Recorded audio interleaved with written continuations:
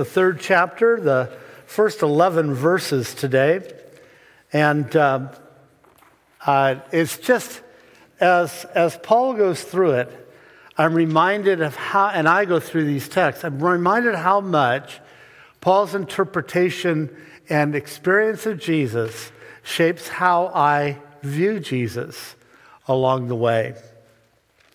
Hear God's word. Finally, my brothers and sisters, rejoice in the Lord. To write the same things to you is not troublesome to me, and for you it is a safeguard. I have to say that as I preach through Philippians, it's going to sound a lot like what I said not long ago, and then again, not long before that. And I'm with Paul on this one. I preach to you the same things. It's not troublesome for me. If you get bored, that's one thing. But I just think they bear hearing again and again and again, because I know I don't get it. Beware of the dogs, beware of the evil workers, beware of those who mutilate the flesh. That would be people who are insisting upon circumcision. For it is we who are the circumcision, who worship in the Spirit of God and boast in Christ Jesus and have no confidence in the flesh, even though I too have reason for confidence in the flesh. And this is where Paul is going to say, I don't want to boast, but here it is. I'm going to boast. So he goes on and says, if anyone else has reason to be confident in the flesh, I have more. Circumcised on the 8th day, a member of the people of Israel, the tribe of Benjamin, a Hebrew born of Hebrews. As to the law, a Pharisee. As to zeal, a persecutor of the church. As to righteousness under the law, blameless. Yet whatever gains I had, these I have come to regard as loss because of Christ. More than that, I regard everything as loss because of the surpassing value of knowing Christ Jesus my Lord. For his sake I have suffered the loss of all things, and I regard them as rubbish, in order that I may gain Christ, and be found in him, not having a righteousness of my own that comes from the law, but one that comes through faith in Christ, the righteousness from God based on faith. I want to know Christ and the power of his resurrection and the sharing of his sufferings by becoming like him in his death, if somehow I may attain the resurrection from the dead. Pray with me. God, I'm not sure I know all that this means. And I'm confident that I'm not as far along in this journey. Not only give us understanding of this, but give us a will to act. In Jesus' name, amen. Debits and credits. You know what they are. You know, for those of you, my wife used to handle the checkbook. And she handled it to a penny. And one day she gave it over because we don't actually use the checkbook like we used to, right? But every month she would, if there was a penny missing, she'd find it. There's a story that N.T. Wright tells of an Oxford Don in the 19th century. Now, an Oxford Don is somebody who, at the University of Oxford, they were a lecturer and a researcher and a writer. They were a professor. And the Oxford Dons were people that were kind of above the everyday running of things at the school, but he was also the bursar for his college. Oxford is, the system has lots of different colleges. So there's Magdalen College, what Lewis was part of. There's Christ Church, which is the big college that Harry Potter used to model the Hogwarts dining room and the stairwell. In fact, they even filmed some of it there. So there's lots of colleges around Oxford at the High Street nearby. He was the bursar for his college, which meant that this person, John Keble, was a pastor, a poet, a theologian, and then he kept the books for his college. Now, I can guarantee you right now, there's hardly a pastor that I would trust, including myself, keeping the books of a church. Don't ever let the pastor be that person. Never. It never works out well. They just didn't go to school for that. Even if they say they know how to do it. Don't believe them. But it was the idea of balancing columns. You all know how to balance columns. You add them up, and then you add the other ones up, and if they are agreeing at the end, they're balanced. What we spent, what we got in. And so for him, they noticed it one year that he was out of balance by about 2,000 pounds. And it lasted for some time. And they never could find the 2,000 pounds. Until one day the mystery was solved. They looked at the ledger. And the date at the top of the ledger was it was probably about the year 1820.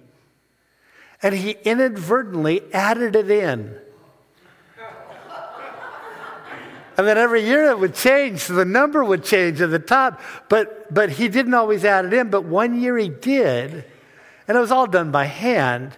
And for years, there was an extra $2,000 somewhere, or 2,000 pounds, and they couldn't account for it. They couldn't reconcile the books. Debits and credits, income on one side, expenses on the other.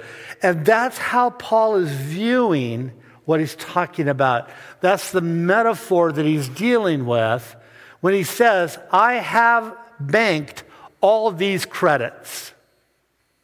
What does he say?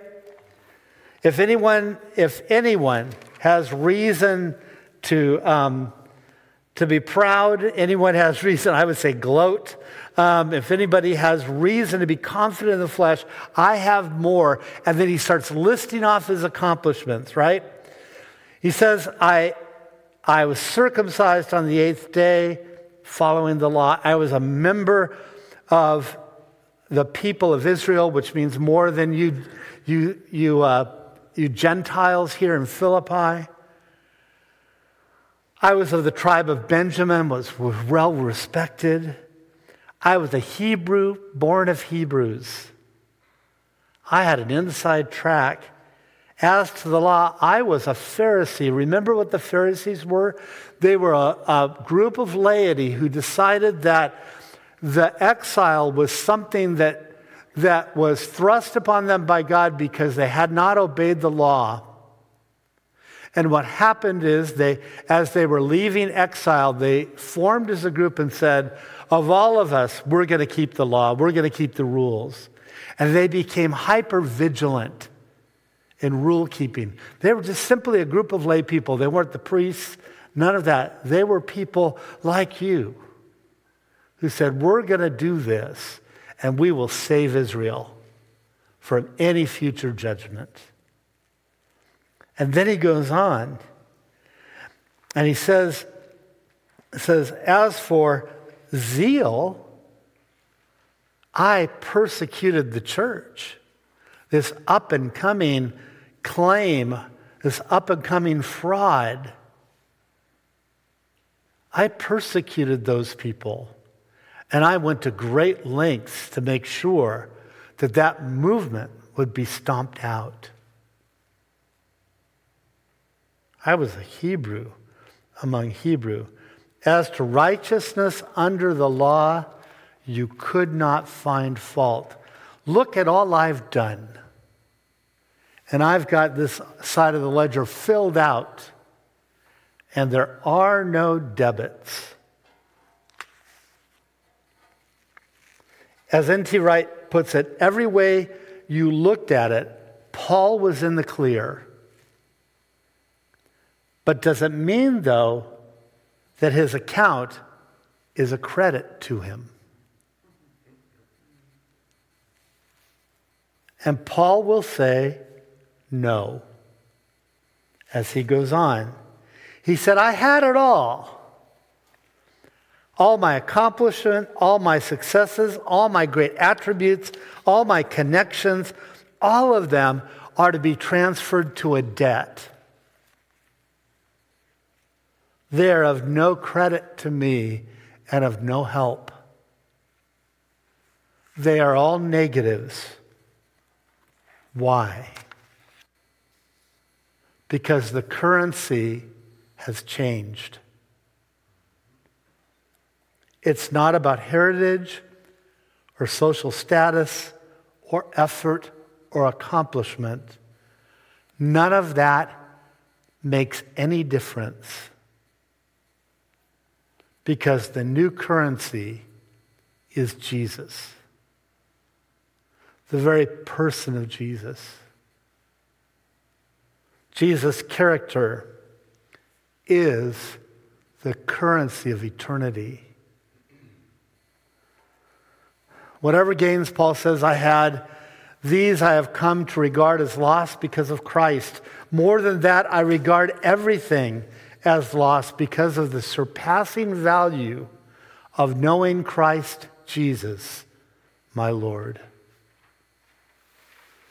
Nothing I have accomplished compares to the Jesus I know now.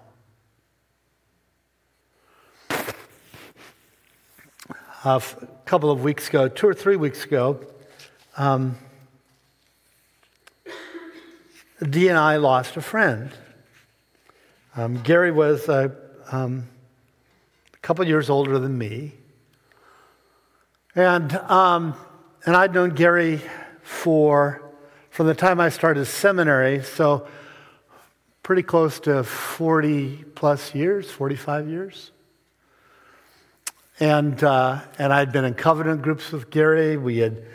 He was someone that shared with me his life struggles and confessed, and I did the same with him. We at times wouldn't see each other for quite a bit of time, and then we would get together. You know what that's like with people who are true friends. You get back together, and as though time hasn't passed. You catch up on the details, but you can talk just as freely as you did before. It's not I have to get to know you again. I'm just so happy to know you. That was Gary. We were pastors together, friends, colleagues, brothers in Christ. He developed a tumor early last summer and died in October. I visited him in the hospital in August. It was the last time I saw him. Not something I'm real proud of. I wish I'd seen him in September. Wish I'd seen him this month.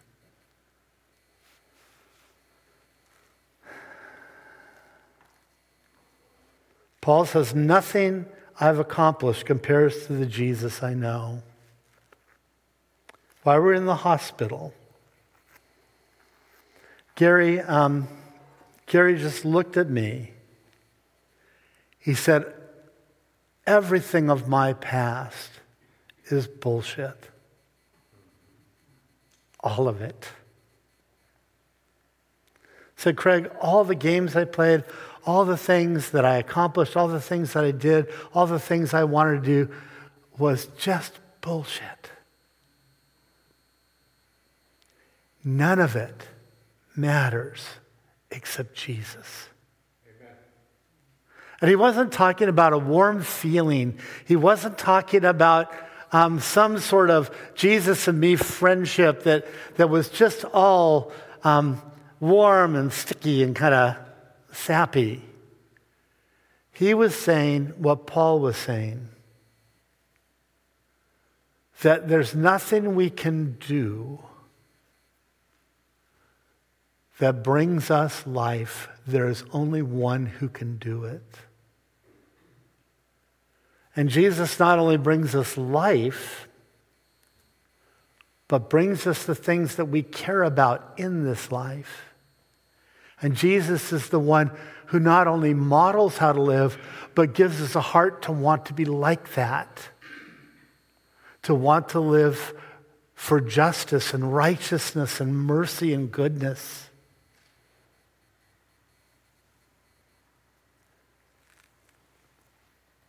It is not superficial. It's a selling out. It's a focus.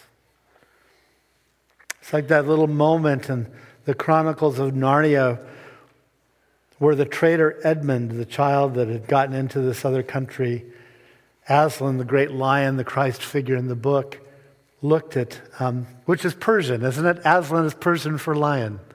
And looked at and was being accused of his betrayal. And all the time he just kept looking at Aslan because nothing else mattered. The accusation didn't matter. Nothing. I have another friend that I've known since 6th grade. And he's been a pastor and continues to function in that way in many ways. He retired a few years ago. He suffers from MS. And he's another one of those people that when I talk to him, doesn't glorify the circumstance he's in. It's his strength diminishes. And the things that he loved doing, hiking in the Sierras, is not an option anymore. As he describes his experience, he says that my life is diminishing. And he doesn't say it regretfully, and he doesn't say it as a poor me.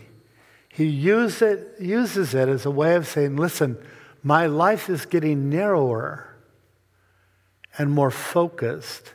And all the things on the edges, it's getting smaller. I'm getting smaller. But what's happening in his life is that the things that are important are getting bigger. You'd never know it talking to him. The man's a remarkable, I would say he's a saint. He was the best man in all of our weddings. There's a reason for that, because he really was the best man. But we were talking about this, and he's looking at all those physical abilities that are diminishing.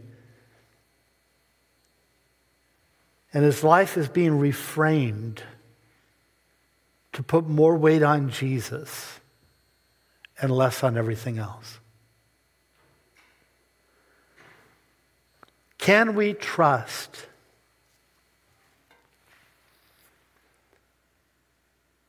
that we can let go of what we think are our credits?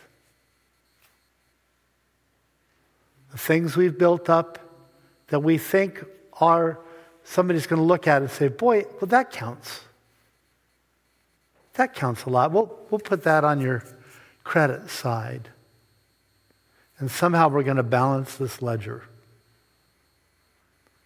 Can we let go of the credits and cling to Jesus?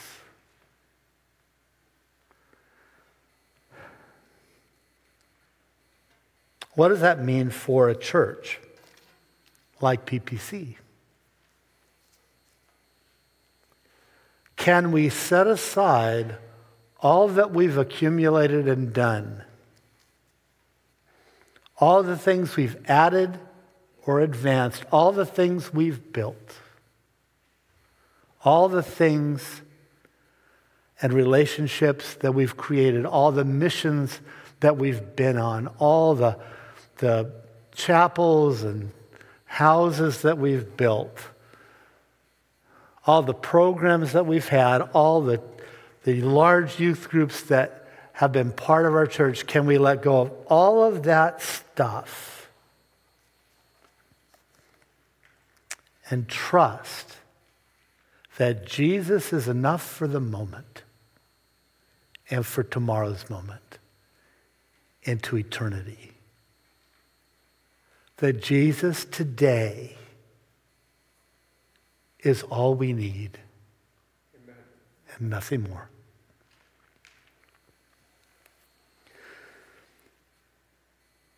Wherever the character of Jesus shows up is the down payment that God has made in us. It's not our work or our faithfulness or even our sacrifice.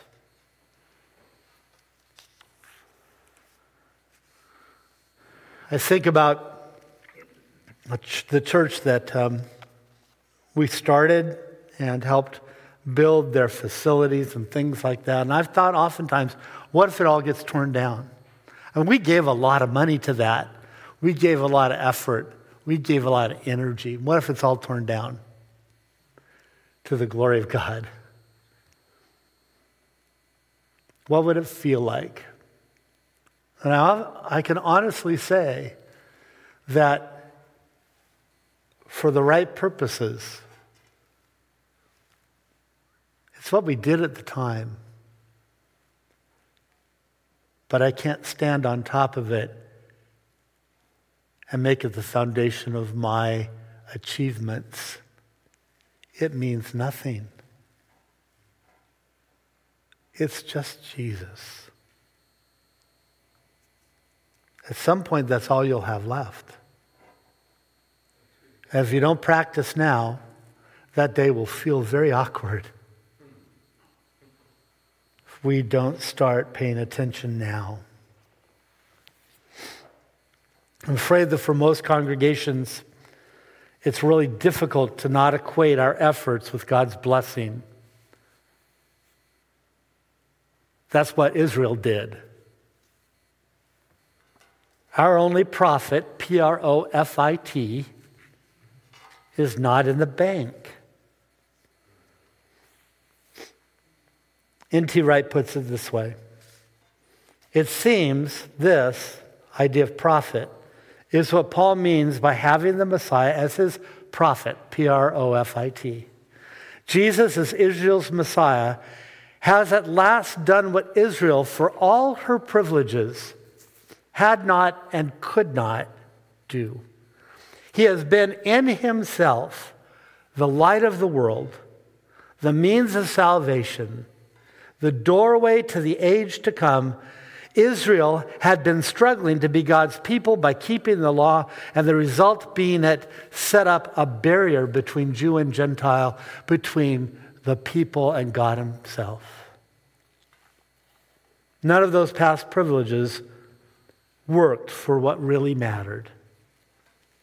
Knowing Jesus, gaining Jesus, being found in Jesus, to be defined by Jesus' faithfulness, to know the power of his resurrection, which is accomplished by Jesus' own suffering and death.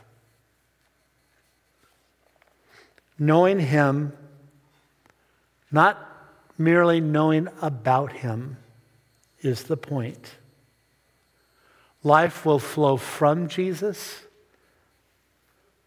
Life will flow through us as it comes to us from Jesus. It will be manifest in justice and righteousness and goodness and kindness. When it's not, then we don't know Jesus as we ought. And we need to let go again. Wherever our disobedience shows up,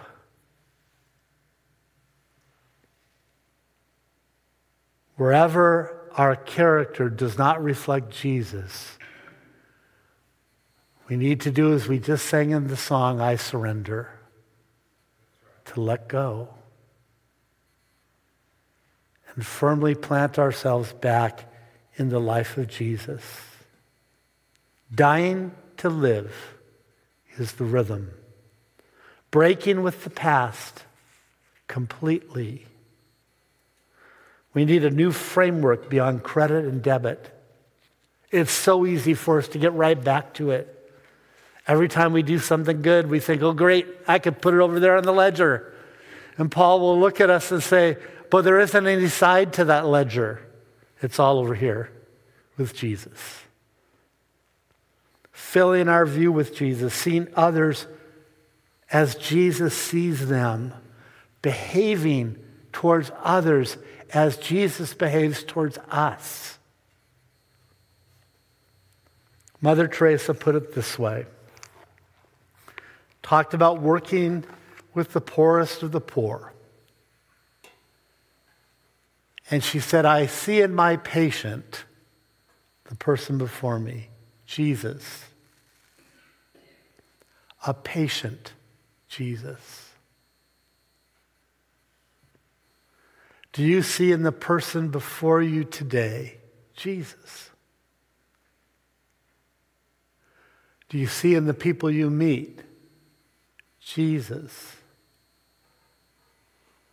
In my impatience while I'm driving, do I see the other drivers as Jesus?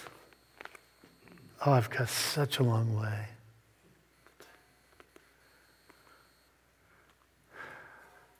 There's nothing we bring to the table that justifies our lives. There is one who will. And you know the name. And you know the person. It's Jesus. Amen. Pray with me.